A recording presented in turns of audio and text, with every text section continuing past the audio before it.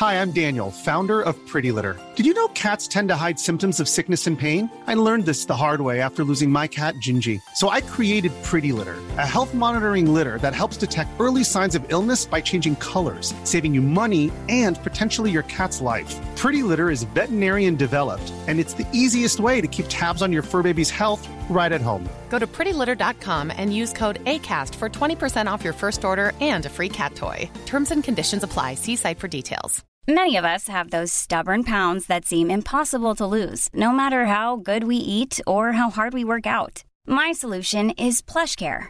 PlushCare is a leading telehealth provider with doctors who are there for you day and night to partner with you in your weight loss journey. They can prescribe FDA-approved weight loss medications like Wegovy and Zepbound for those who qualify. Plus, they accept most insurance plans. To get started, visit plushcare.com/weightloss. That's plushcare.com/weightloss. Hey, it's Paige DeSorbo from Giggly Squad. High quality fashion without the price tag. Say hello to Quince. I'm snagging high-end essentials like cozy cashmere sweaters, sleek leather jackets, fine jewelry, and so much more. With Quince being 50 to 80% less than similar brands.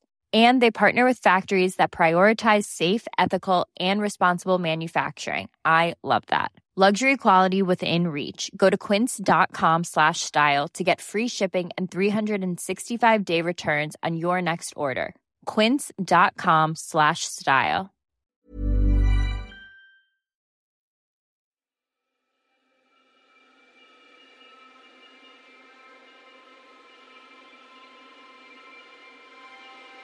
Three questions saved my race. Three questions saved something I'd spent 588 days preparing for. Three simple questions. What's not simple is being able to ask yourself those questions in moments of darkness, in moments of internal chaos, in moments of overwhelmingly powerful negative chatter, in moments of destructive dialogue. I'll never forget the moment. The shock of doubting myself and my capacities to endure. What I said to myself exactly was, if this continues for 2 or 3 days, I'm not sure you have the capacities to get through it. That shock reverberated to my awareness, and it pinged like a flag. It pinged up that I was in the state I was in. It wasn't recognizable up till then. My mind was doing what it does, trying to make hardship stop. But my awareness, which has been trained to a very high level, I would say, whatever that means, but my awareness flagged my negative chatter. I mean, that doesn't even do it justice. This was the lowest moment I had ever experienced in some sort of physical endeavor. But I'm trained for that. I'm trained to be prepared for moments like that, because I've put myself into those states time and time and time again, and the process is always the same. You gotta flag it, you gotta flag the chatter. It's common if you are going to try and do something hard, and it is going to impose stress and anxiety and difficulty and discomfort, physical and mental, on you, the process is always the same to come through it. It is going to drive you into a state of negativity, of destruction, different levels depending on what it may be. You gotta be aware. If you are not aware of it, you can't change it. If you're not aware of what's going on inside your head, you can't change it.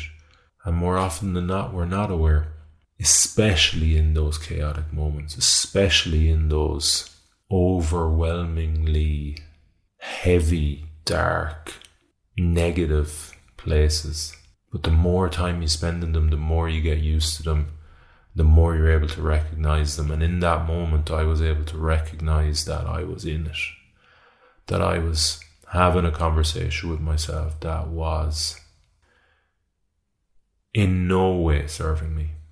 In fact, it was sabotaging what I had put every sinew of muscle, every cubic millimeter of cells I have in my body into for 588 days in preparation for this moment. And this was day one.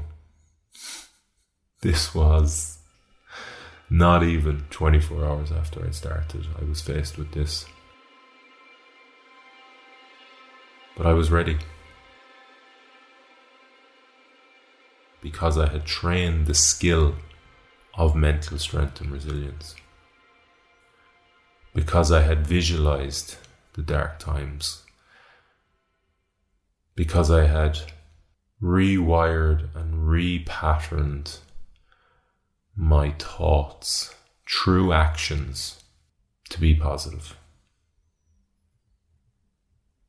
So anyway, my awareness flags this fucking state that is having very destructive and sabotaging effects, and I know to give myself a bit of space. So what was actually happening, I'll get to what was happening in a little bit, but I wanted to describe what was going on internally, that fight, that struggle, that wrestle internally between your minds, the one that wants easy, the one that wants quick, fast, the lazy one, and the one that is primed and trained and ready to overcome that one. The one is working on a slightly deeper level of access and isn't as prominent in your automatic day-to-day actions. So about 16 hours before, just doing the maths in my head, but about 16 hours before that moment, I pushed a small 7-meter long ocean rowing boat away from the dock in a marina in one of the small Canary Islands called La Gomera, and my goal was to row it using manpower only across the Atlantic Ocean, 4,800 kilometers or just under 3,000 nautical miles from that island, obviously, to Antigua in the Caribbean. I'd spent 588 days preparing physically, mentally, technically, but I'd spent about 12 years on and off dreaming about this moment, and it was spectacular in its emotion. Before pushing that boat off, I kissed goodbye to my parents. I lifted the Irish flag, the tricolour, proudly, had a photo taken with it, and shed a few tears, and was incredibly nervous and anxious, not about rowing an ocean, but about rowing this small little boat out of the marina and not putting it into the wall with all these people watching. I'd stood around for 2 hours as 24 other boats before me went out at 5-minute intervals and watched some of them and readied my boat and just tried to switch off my brain as best I could, and chatted with my parents and chatted with some other Irish people who were there who lived there, who were on holidays, and were just down supporting the event and me, I suppose. I was the last boat to leave, and there's one thing I have noticed, or what's remarkable from preparing for these events, that it's often the hardest part is the getting to the start line, and that there's this, even though you're only starting, you're far from ever achieving what your goal is. There's this incredible burst of emotion, because it has been hard. It's been really, really hard to get there, and there's been numerous obstacles and hurdles, but you persevered through them, and you worked and you worked and you worked. That in itself, that start line feeling brings, like I said, major emotion. So I was pulling away, trying to navigate the boats. I hadn't rowed my ocean rowing boat, which is called Darien. I hadn't rowed it in about 2.5 months, because it had to get shipped from Ireland to the Canaries about 2 months before the race, if I remember correctly. And then there was this incredible sequence of events that prevented me from getting out onto the bay in La Gomera to do some sea trials before I left.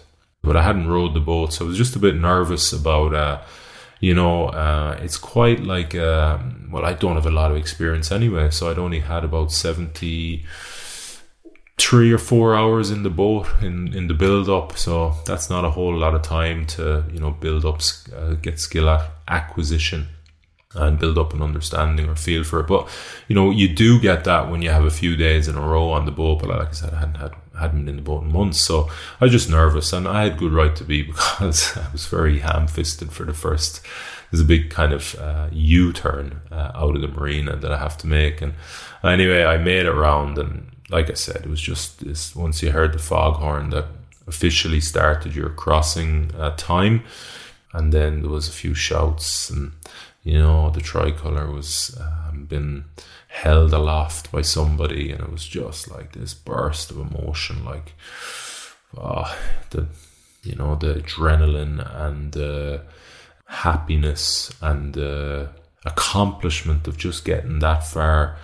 Up until about 2 days before that, I didn't even feel like I wasn't secure in the fact that I would be starting the race, because I always felt, I'm always thinking about, like, well, they mightn't pass me for this inspection, even though the boat was in the water. There was still a final checklist of things that needed to be done, all the kind of I's dotted and T's crossed. So you only feel about 2 days out, or I did anyway. I only felt secure that finally this thing I dreamt about for 12 years and prepared for the last 19 months for, like I said, on an incredibly deep and diligent and hard level was happening.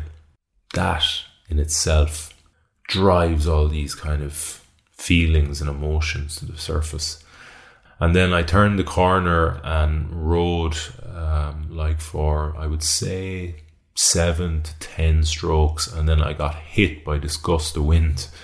And it completely changed my state, because it literally knocked the boat about a foot in terms of its bearing.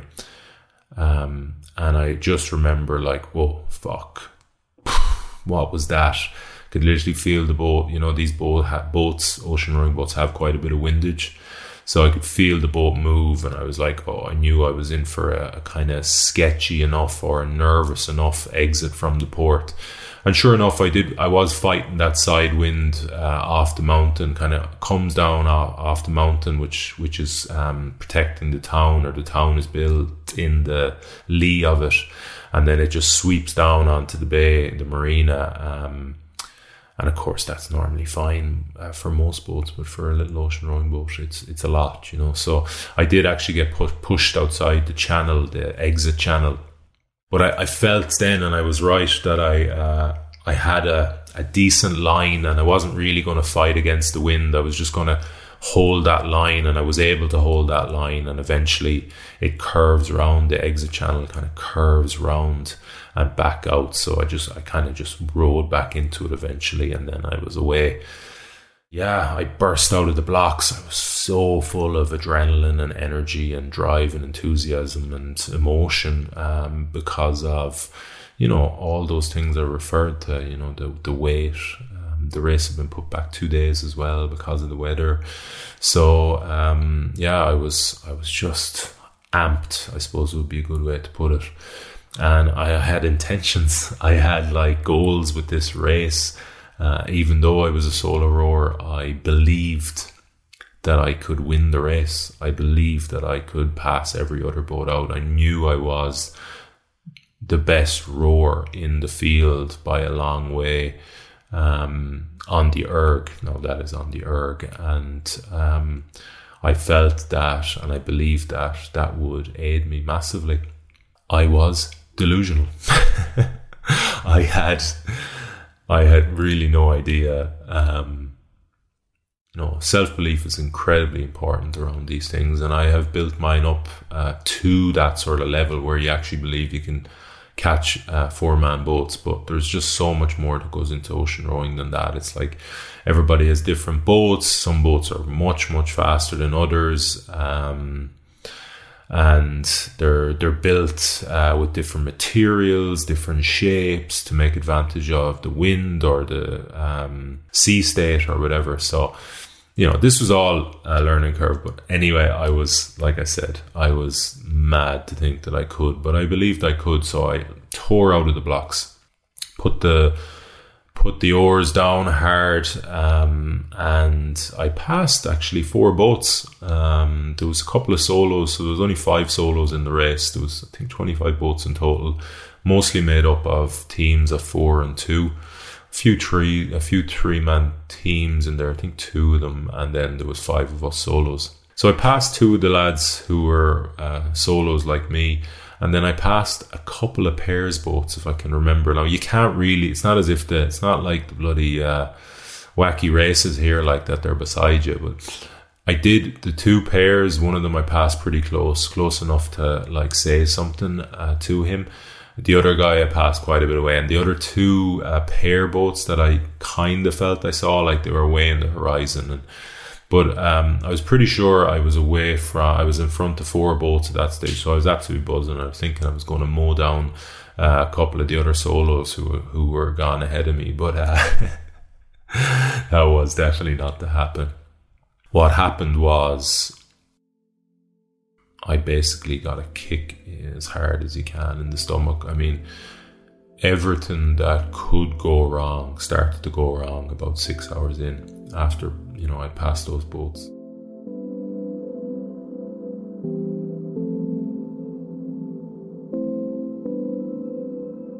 So the first thing that happened was, the first problem or the first issue to show its head were my hands. So the calluses on my hands started to tear off on the oar handles. The next issue was the heels on the back of my feet from rubbing against the trainer and the foot pad had started to blister. And then I started to get seasick. So like every 3, 4, 5 kind of minutes, I'd just be leaning over the side, vomit here, vomit there. And then the last thing, the kind of disturbing or discombobulating problem that arose was all my muscles in my lower limbs, so calves, all my major muscle groups anyway, calves, hamstrings and quads, they all started to cramp. I want to say cramp. Yeah, cramp is probably the right word. So, you know, you can't stretch one without contracting the other in terms of hamstrings and quads. So like both of them to be cramping at the same time is truly bizarre, and I'd never experienced it. And I never, you know, I my whole life has been physical endeavor. It's what I've prepared for and trained for every day of my adult life. So this was like I said, it was very disturbing for this to happen. I couldn't get answers to the questions why this was happening, you know, and if you can't get answers, it's hard to find solutions. So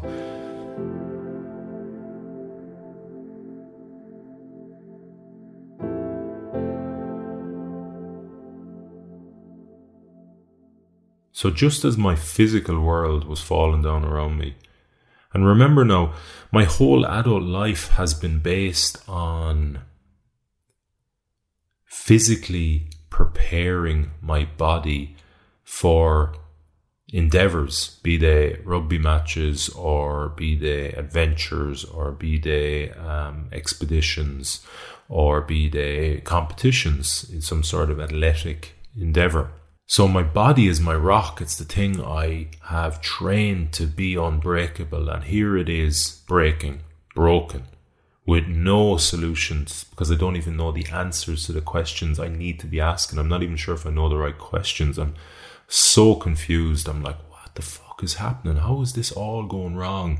And this is all going wrong at the wrong time, at the worst time. Like, this is the kind of my biggest individual, or the biggest endeavor I've taken on as an individual. I've really stepped out of my comfort zone here, not just in trying to row the Atlantic, but in making a lot of noise about it. So you've really put yourself out there to be chopped down, and now it's all gone wrong. And of course, that's just adding to the internal chaos and negativity and destruction that's going on. And you know, the confusion, that cloudiness of thought. I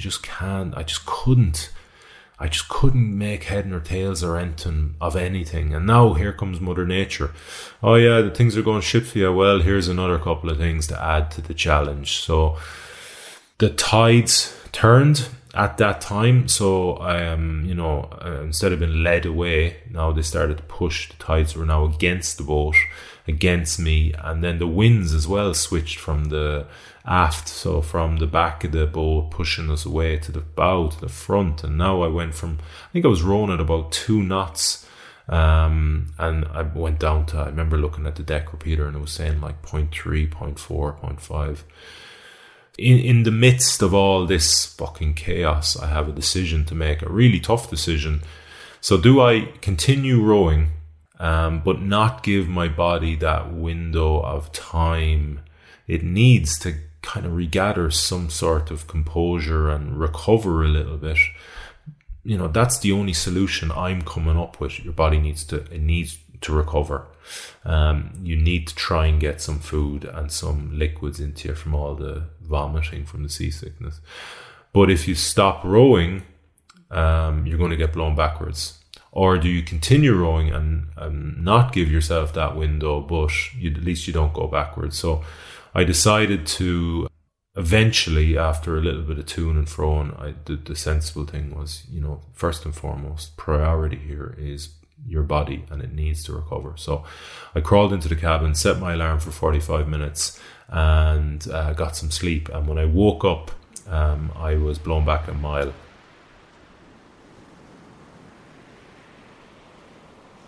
Now, I wish I could say that wasn't a blow, because I knew it was coming. I knew it was coming, but it was still a kick in the stones. I mean, you don't want to lose a mile at any time on the Atlantic, you know. And I'm somebody who is very motivated to always be moving forward in life. So I have a mindset of I'm reluctant to go backwards, even though I know sometimes it's the right thing to do.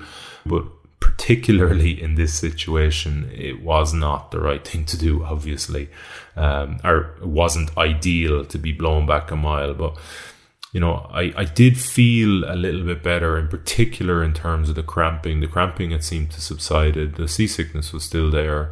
I grabbed a pair of gloves that I brought a couple of pair of gloves. I don't know why I didn't start with them, you know, probably some ego macho thing, I don't know. And I taped up my heels. And I made a plan. I said, I remembered the GPS coordinate, I remembered the waypoint distance on the deck repeater before I went to sleep was 42.2 kilometers. That meant that I was 42.2 kilometers from my next waypoint. And waypoints are how you plot your way across the ocean. So the plan was, I get back to that 42.2 kilometers and it'll be kind of roughly nighttime, and then I'll put out the power anchor and I'll get a block of sleep. which will help me recover, which will help me. I'll get the first night anyway, I'll get a larger block of sleep, and then I'll wake up. It'll be the morning of day 2, and then we'll crack on, hopefully kind of living in hope here that things would be better. So Since 2013, Bombas has donated over 100 million socks, underwear, and T-shirts to those facing homelessness. If we counted those on air, this ad would last over 1,157 days. But if we counted the time it takes to make a donation possible, it would take just a few clicks. Because every time you make a purchase, Bombas donates an item to someone who needs it. Go to bombas.com/ACAST and use code ACAST for 20% off your first purchase. That's bombas.com/ACAST, code ACAST. There's never been a faster or easier way to start your weight loss journey than with PlushCare. PlushCare accepts most insurance plans and gives you online access to board-certified physicians who can prescribe FDA-approved weight loss medications like Wegovy and Zepbound for those who qualify. Take charge of your health and speak with a board-certified physician about a weight loss plan that's right for you. Get started today at plushcare.com/weight-loss. That's plushcare.com/weight-loss. plushcare.com/weight-loss. Worked hard. It took me 3 hours to make up that mile, but I finally saw 42.2 kilometers on my deck repeater GPS. I put out the power anchor. There's a lot of faff involved in that. There's a couple of lines. There's a retrieval line, and then there's the line on the power anchors. Like one of them's 90 meters, so there's 120 meters. So eventually got it out. There's quite a bit of chop. It was rough enough seas, but I crawled into the cabin, kind of safe in the knowledge that, listen, I'll be getting up tomorrow. It'll be a new day at least. Hopefully I'll get some sleep, but I'll be in the same spot. The power anchor's out now. I'm not going to get blown back. So woke up 5 hours later, looked at the first thing I did, look at the GPS, and I saw I was blown back 1.5 miles. And now I just went into like super destructive. I was like, what the fuck? How's that happened? All I thought about first thing was the power anchor didn't work, or I deployed it incorrectly. I don't even know how to use it. I mean, the winds aren't even that bad. What the hell is it going to be like when I'm faced with storms? Because there's a high likelihood you're going to get at least one, if not more, storms. And all I kept thinking about was, I'm just going to be like, I'm going to lose tens, if not hundreds of miles. And like, I've only lost a mile here and 1.5 miles there already. And I mean, it's just driven me into this fucking place of darkness. What's it going to be like when you're, losing tens of if not hundreds of miles? So that was my first thought. So I went outside, got kind of into rowing mode. It's still dark. Again, the chop was coming over, but I remember leaning over the side of the boat, pulling in I think it was the actual power anchor line. It was about 90 meters of it. And, every kind of fucking fourth or fifth wave was coming over the top. That's when I kind of had that thought that I talked about at the start. I'm not sure if this continues for 2 or 3 days. I'm not sure you have the capacity to get through it. And that doubt, that self-doubt, had a reactionary effect. I wanted like that. I instantly became aware of my state and the chatter and the destructiveness of it, and the sabotaging, the self-sabotaging of that conversation that I was having, and the things I was thinking about, like people, and I was putting faces to these people who I know would be basking in my misfortune, or in the fact that this was going so wrong and I was failing. That had a galvanizing effect, firstly by, flagging my awareness, my self-awareness of the conversation. Because if you're not aware of it, like I said, you can't change it. And then I was able to give myself that time. So I remember sitting down, I got the power anchor in, stowed it, and then I sat on the little rowing seat, and that's when I asked myself those 3 questions. What are you here to do? Row the Atlantic. Okay. Well, how do you do that? Well, you fucking row. And what good is another second or minute or hour or day or whatever amount of time spent here lamenting your mistakes and misfortunes and trying to find answers And the answer to that was none. And, you know, in regards the goal to row the Atlantic, and those 3 questions saved my race, because I rowed for the next 7 hours straight without stopping, and I took a small break and I made this video.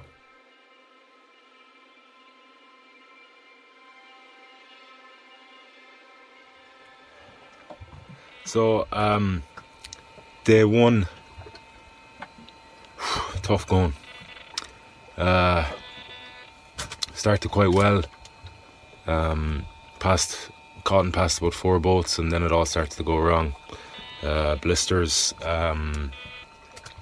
healing hands, cramps everywhere, quads, hammies, calves, completely dehydrated, seasickness, constant vomiting.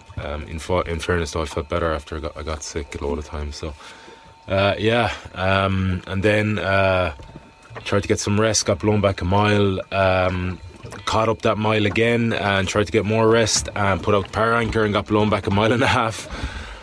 Fuck me. And then this morning I've been on since 6 and it's now 1 o'clock, so 7 hours straight on the oars, and I've only rowed about 4 miles. Fucking really tough going. Really tough going. I can eat a bit today. I didn't eat anything yesterday, but can eat a bit today. I don't feel too seasick, getting a shake into me and that. But this is going to be fucking epic, man. This is only 24 hours in, and it's tough. All right. I was so shook, and that's 7 hours after that moment. But I was going nowhere. I had only made 4 miles in that 7 hours of graft and rowing. After I made this video, or during, I suppose, this video, it took about 45 minutes off the oars. Had some, I think I got a shake. Yeah, I said I got a shake, didn't I? I got a shake, and then I got some water into me, and then I rowed for another 7 hours straight. So in 15 hours, I'd spent 14 of them rowing, and I'd made 10 miles. You know, to put some context around that, later on in the race, in the middle of the ocean, if I'd rowed for 14 hours in 15, I'd probably make between 45 to 50 miles. So that just shows you how slow I was going. I was like just grinding on those oars, and I was looking at that deck repeater and it wasn't even hitting a knot, and I just kept concentrating on what I could control. I kept talking to myself about the controllables, about concentrating and focusing and redirecting my mind to the present moment and working on those things I could control, like my body position, like my stroke, like my technique, like my effort. And I just kept grinding and grinding and grinding and grinding and grinding and grinding and grinding and grinding and grinding. And eventually at 6 p.m. on the evening of day 2, the winds shifted finally back into the back of the boat, the stern. And they started to push her, the boat, away from the islands. And yeah, I was rewarded for all that graft. I was rewarded for just putting the head down and focusing on what was in my control and what I could get done and have a positive effect on. And I kept saying to myself, 0.2 or 0.3 of a knot, it's something, it's moving you forward, it is eating into the 4,800 kilometers, fuck all, but it's eating into it and it's getting you closer to where you want to go. And if you keep doing that, you'll get there eventually. But I was very glad to feel those winds and hear those flags change direction and start to flutter the opposite way. And then I started to pick up some speed, and then my race was on. And I started this podcast or this episode by saying 3 questions saved my race, and let me tell you why. I passed 4 boats, 2 other solos, and they were in the exact same position as me on the kind of evening of day 1, night of day one. They were going forward, getting blown back, going forward, getting blown back. But me having the awareness to ask myself those questions, so ask myself the right questions at the wrong time, and then redirect to something that was within my control and put in the graft. It saved my race, because neither of those two other guys got up on the morning of day 2 and rode 14 of the next 15 hours. And unfortunately, their races were cut short, and they had to be pulled back into the local, or the marina we'd left, not in one case 48 hours, in the other I think about 72 hours after we left.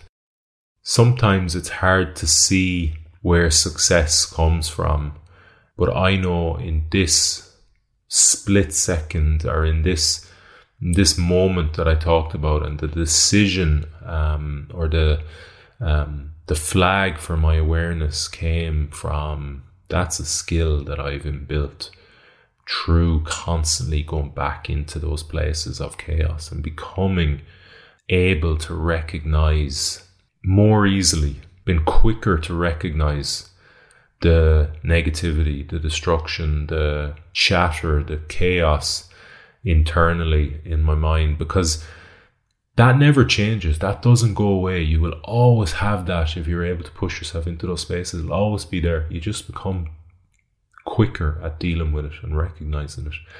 And I was in a very unique situation in terms of, been on an ocean rowing boat, and it not really been like a physical duress in terms of like lactic acid. It was physically difficult because I was, I had seasickness, I had cramping, and I had a little bit of, discomfort in my hands and my feet.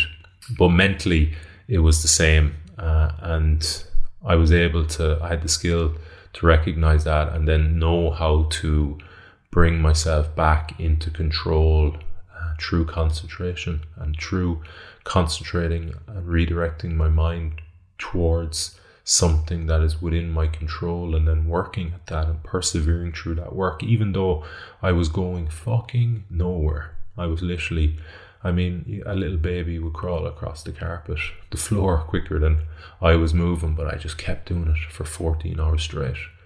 14 and 15 hours. And I was rewarded.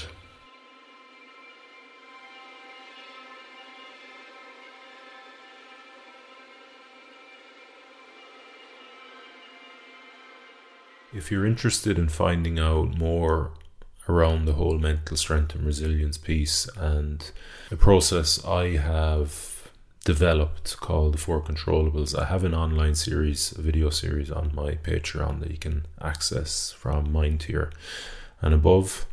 So this week had some pretty exciting moments, or adventurous moments might be a better description.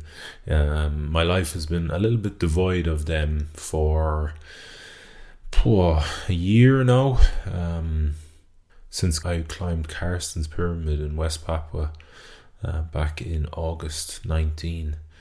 So on Tuesday just gone, myself and my good mate Gussie Farrell rode a curragh 26 miles from Inisheer in the Aran Islands, the smallest Aran island, to Galway Docks. We had quite the experience, quite the journey or voyage. Took us 8 hours 45 minutes roughly. Took off about 6:30 in the morning from the small beach on Inisheer, and it was nearly a disaster straight away. For those of you who don't know, this was all a kind of a launch event for a crowdfunding that we are pushing out there this week, this Tuesday, the 6th of October, to raise funds to build our expedition boat for a project called Project Empower, which is a row from back the other way of the Atlantic, from New York to our hometown, Galway, and home county, Galway. Gussie is from Athenry and I'm from Renmore in Galway. So a huge project. We're trying to get money together to build a boat from the same guy who built my boat for my first solo Atlantic row, which you've just heard about on day one. Anyway, so to launch that, we did this row trying to get some publicity off it. And Gussie's story is, like, we've been friends since we were 11 years old. And first time we met, Gussie punched me in the back. 3 little rabbit punches in an under 12s rugby game, Monivea versus Galwegians out in Monivea, and ran past me calling me a soft townie. And we've kind of been friends ever since that moment. I love a challenge, as you know, and he definitely put up a challenge to me that day, and I can't, to be honest, I can't remember how I responded, probably crying to the coach or something. Anyway, so Gussie, like I said, we've been friends for years, and Gussie had a really traumatic accident last year where he ruptured discs T9, T10, T11, and one of them, T10, the rupture, basically 95% severed his spinal cord. So there was a sliver of connection. Anyway, he had the operation and he was basically given a 5% chance to ever walk again. That was nearly 2 years ago to the day now. At the end of this month, it'll be 2 years, and he's just gone on to prove everyone wrong. All the predictions, all the doctors, surgeons, all that. He's not only regained feeling below his belly button, which he didn't have for 6 weeks post-surgery, but he's regained his mobility, and he's learned to walk again, and he's even run a little bit. So it's pretty incredible where he's come from. And he, at the same time, he does still have, there's still remnants of like proprioception and sensation that he doesn't have, remnants from the surgery, from the accident that he had in his yard in work, a very innocuous accident, but had obviously devastating effects. So when we were trying to get into the boat on the beach in Inisheer, my own fault really, like I should have been the last one to get in, but we'd kind of been recommended that because of my rowing position I should get in, and then Gussie should get in. But Gussie's just, as you can imagine, he's just that little bit slower than he ever was, and he's got an incredible will, obviously, and his determination is through the roof. So he said he didn't have any issues getting in, and I had no issues with him trying to get in, but just the way the circumstances went, he couldn't get in quick enough, and his kind of foot got caught in the sand. He ended up losing his shoe, and he boat went sideways onto the surf that was crashing in on the boat, on the beach, which it wasn't much, but there was a little bit. And once those boats go, they don't come back, like, so. He actually eventually got in, but we were beam on, and then the odd kind of bigger wave was coming in, and any movement in a currach, and it tilts quite dramatically. So we actually nearly got not submerged, but like we nearly went over so much that the water would have come in and just kind of swamped the boat, and then it just would have been a nightmare. It was like 6:15 in the morning, pitch black. Thankfully, we didn't get that far. It was very close to a wave coming in over the top and kind of totally turning over the boat into the surf, and then it just would have been a nightmare. But we did take on a bit of water, and I eventually realized I needed to get out, straighten up the boat, and then get him in and then jump in, and that's what we did, and we took off. And like I said at the start, we spent the next kind of nearly 9 hours rowing to Galway, and we got seriously fucking tough conditions. It was a real grind, and he did incredibly well, because although he didn't say it to me, I knew he was nervous about 9 hours of work like that, and it was hard work. I tell you, I was proper fucked myself for the next 36 hours, my lower back, my hamstrings, So he did incredibly well. We fought the conditions for about 5 or 6 of those hours. We battled across northerly winds of, I would say, close to 15 knots, so that has a dramatic effect on a boat like a currach with a big windage, and currents pushing us north and wave direction all over the shop, just causing these real mixed conditions. And we battled along the Galway coast for about 5 of those hours because we got pushed north into it, and eventually we got into like I said, right into the mouth of the bay, and kind of once we got, I would say, it kind of calmed kind of around Sea Point somewhere on Salt Hill, and then we kind of got around Mutton Island and we were back into the docks, and we made it. And it was a great success, great feeling to do something a little bit adventurous, a little bit challenging with a little bit of risk, and that fires up all those brain cells that are a little bit dormant without that kind of without those signals of kind of near, I want to say survival. It wasn't really survival, but like that kind of the edge a little bit that you hit where everything is pinging up and your brain just has to start processing and making smart decisions ahead of time, and in kind of complex situations has to make them in split seconds, milliseconds, nanoseconds, whatever. So really it's a state I love to live in. I really feel I revel in it and enjoy it and learn a lot from it. So it was nice to be back in that state, and kind of what I'm also enjoying learning about is the kind of leadership aspect of not leading myself, but actually having to lead somebody else and attempt to articulate things that don't need articulation when you are just a lone individual. They don't even need to be clear in your head because there's an intuition there that takes over, and all of a sudden now that's not good enough. That's grand for myself, but there's somebody else who needs to know exactly what I'm thinking, and I need to be able to communicate that clearly and efficiently and precisely. So I'm enjoying that, learning from that kind of position. So yeah, a long way to go with Project Empower, but Tuesday the 6th crowdfunding launches. So if you can spare a $5, it will go a long way to building our expedition boat, and it'll be hugely appreciated.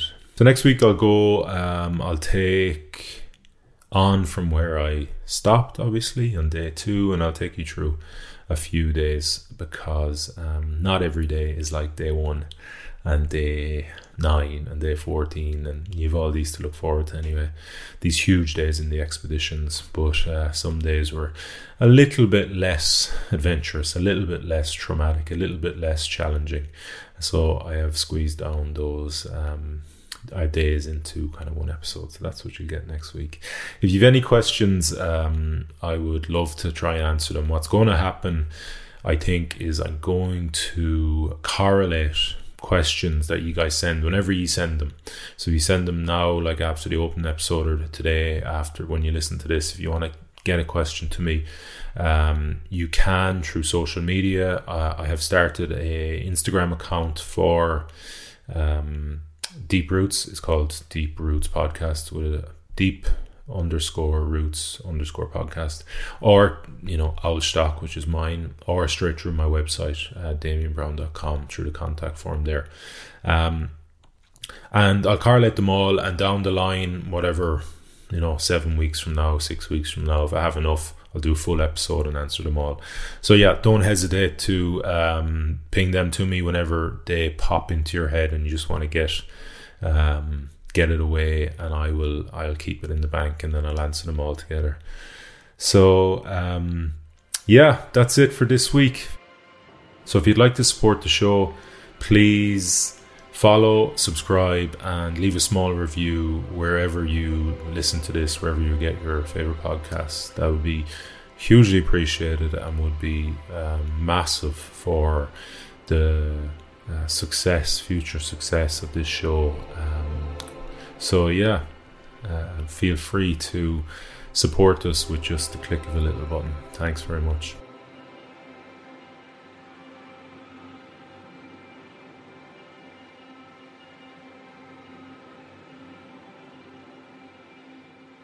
Oh, and remember, keep striving for more from yourself.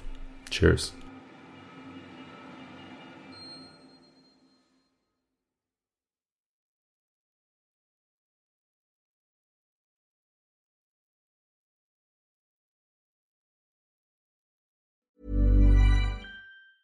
Mom deserves the best, and there's no better place to shop for Mother's Day than Whole Foods Market. They're your destination for unbeatable savings, from premium gifts to show-stopping flowers and irresistible desserts. Start by saving 33% with Prime on all body care and candles. Then get a 15-stem bunch of tulips for just $9.99 each with Prime. Round out Mom's menu with festive rosé, irresistible berry chantilly cake, and more special treats. Come celebrate Mother's Day at Whole Foods Market. Hey, it's Paige DeSorbo from Giggly Squad. High quality fashion without the price tag. Say hello to Quince. I'm snagging high-end essentials like cozy cashmere sweaters, sleek leather jackets, fine jewelry, and so much more. With Quince being 50 to 80% less than similar brands.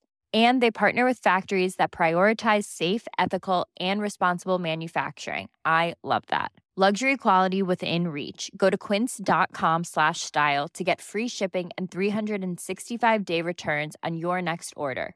Quince.com/style.